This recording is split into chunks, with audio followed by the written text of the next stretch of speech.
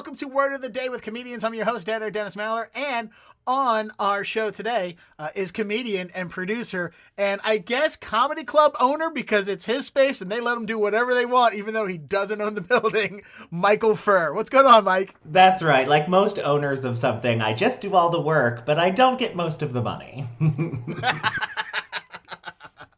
All right. So I feel our word of the day is appropriate for you because I would use this word to describe you as a comedian and your comedy, but also I'm relatively sure I don't think you're a comic book fan, correct? Oh, I'm a huge comic book fan.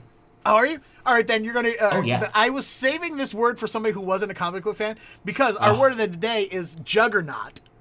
Oh, yeah. And I didn't...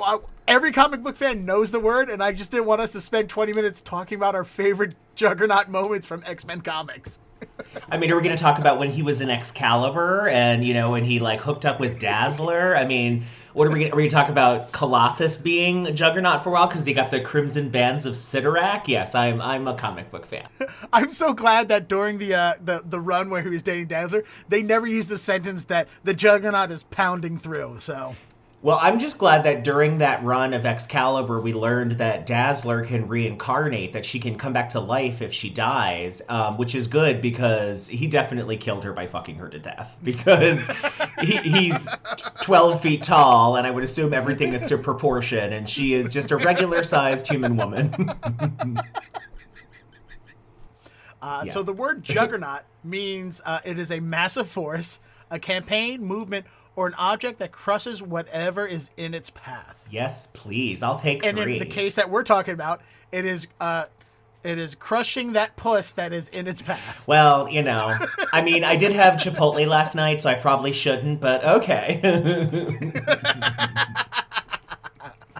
All right.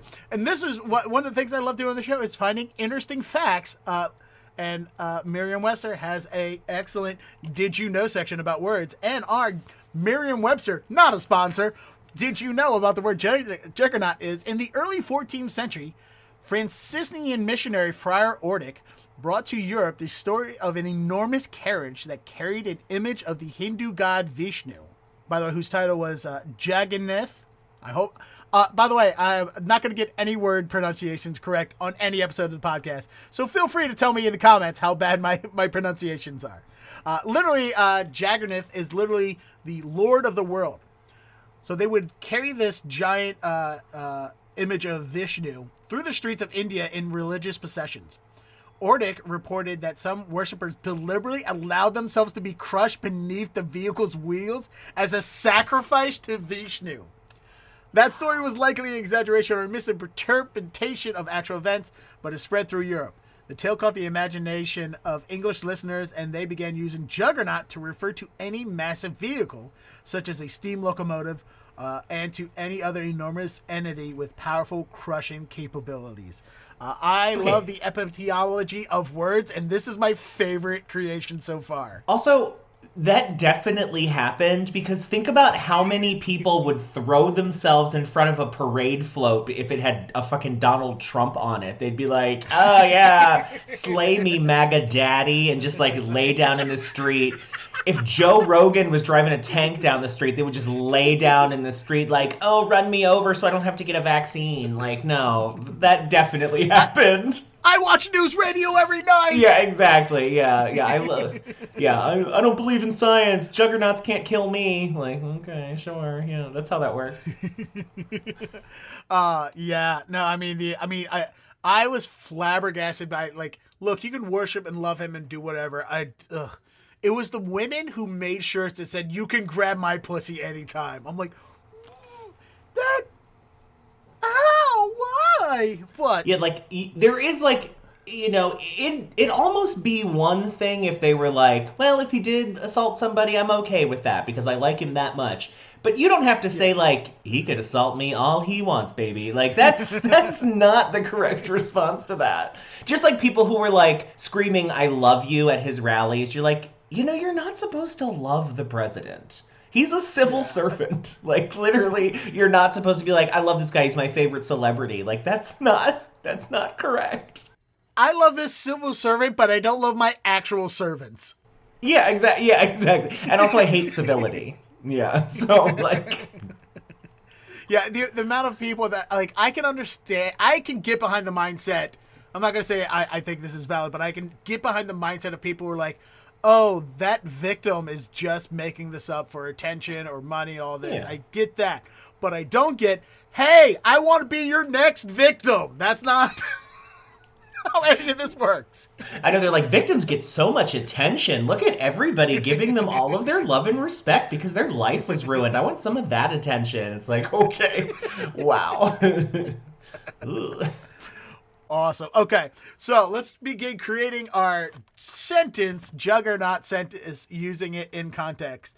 And I'm almost afraid that I feel like we already used the contents and sentence we created earlier when we were talking about juggernaut and dazzler. Yeah. So every sentence needs to have a subject. There needs to be a person that this sentence is about. So who is a person that we can use in this sentence? Let's think of somebody. Who is somebody? What is the name of a stereotypical person who is just crushing things, that will bowl through anything? Okay, well, probably a lot of people in sports, but I don't know any of their names. So we're going to have to pass that. Fake names. Yeah. We can use fake name or fake people. They don't have to be a real person. Yeah, I mean, like, I feel like if I wanted to talk about a sports person, it would just sound like Tecmo Bowl when they, like, tried to, like, randomly generate, like, American-sounding names. I'd be like, Bobby McIreland, who plays for the Baltimore Crabs. You know, like, I don't know. What is the name of a sport? What is a stereotypical name of somebody who would be a sportscaster? Oh, it's got to have like it's got to have fun, either like alliteration or like rhyming. It needs to be like Dan Nanderman or something. Like, I think that's like a good, like, back to you, Dan Manderman, you know, like that's, you have to have a good name, and you also have to look very good in a check suit. That is very important in football, is to like wear lots of power clashing patterns. Okay, so we will use that Dan Manderman, which I love that. Definitely sounds like somebody who is very manly, but in the most sissiest way possible. Exactly. Like, he wears like giant rings because they have sports significance, and I'm like, hey, Liberace, what's up? He wears giant rings, but also drinks mimosas. Yeah, exactly. I feel like maybe in this day and age, maybe we should use Juggernaut towards like TikTok stars. Yeah. Like, could sportscaster Dan Manderman be talking about the Juggernaut, the dance wave that's sweeping the nation on TikTok, and how this performer is a juggernaut on TikTok? Maybe. Yeah, because I can hear him tweeting, and it just all sounds like him commentating, where he's just like. He's going for the floss, and he's a juggernaut of a TikTok dancer. Oh, he's throwing a piece of cheese at a baby. Oh, he barked at his dog, and then see how it reacted. What a legend, folks. All right. I think we're on a good path here for it. Mm-hmm. But what's the TikToker's name? Because TikTokers also have very specific names. Yes, I don't think TikToker, much like YouTubers, don't use their real names. They just use their handles. So the name's got to have @ in it, and it's got to have so the TikToker's name's got to have @. Yeah, and also like part sexy, but also part like, oh, I'm a bit dork. So it has to be like, you know, everybody on TikTok is like, oh, I'm just a dumb, sexy baby. And you're like, oh. At Sexy Slytherin 69420. Yeah, exactly. Which I'm sure that handle is already taken. I'm sure. All right, everybody, we have chosen our word of the day, we have defined it, and we have created a sentence using that word in context. And to give you all that is my guest, Michael Furr.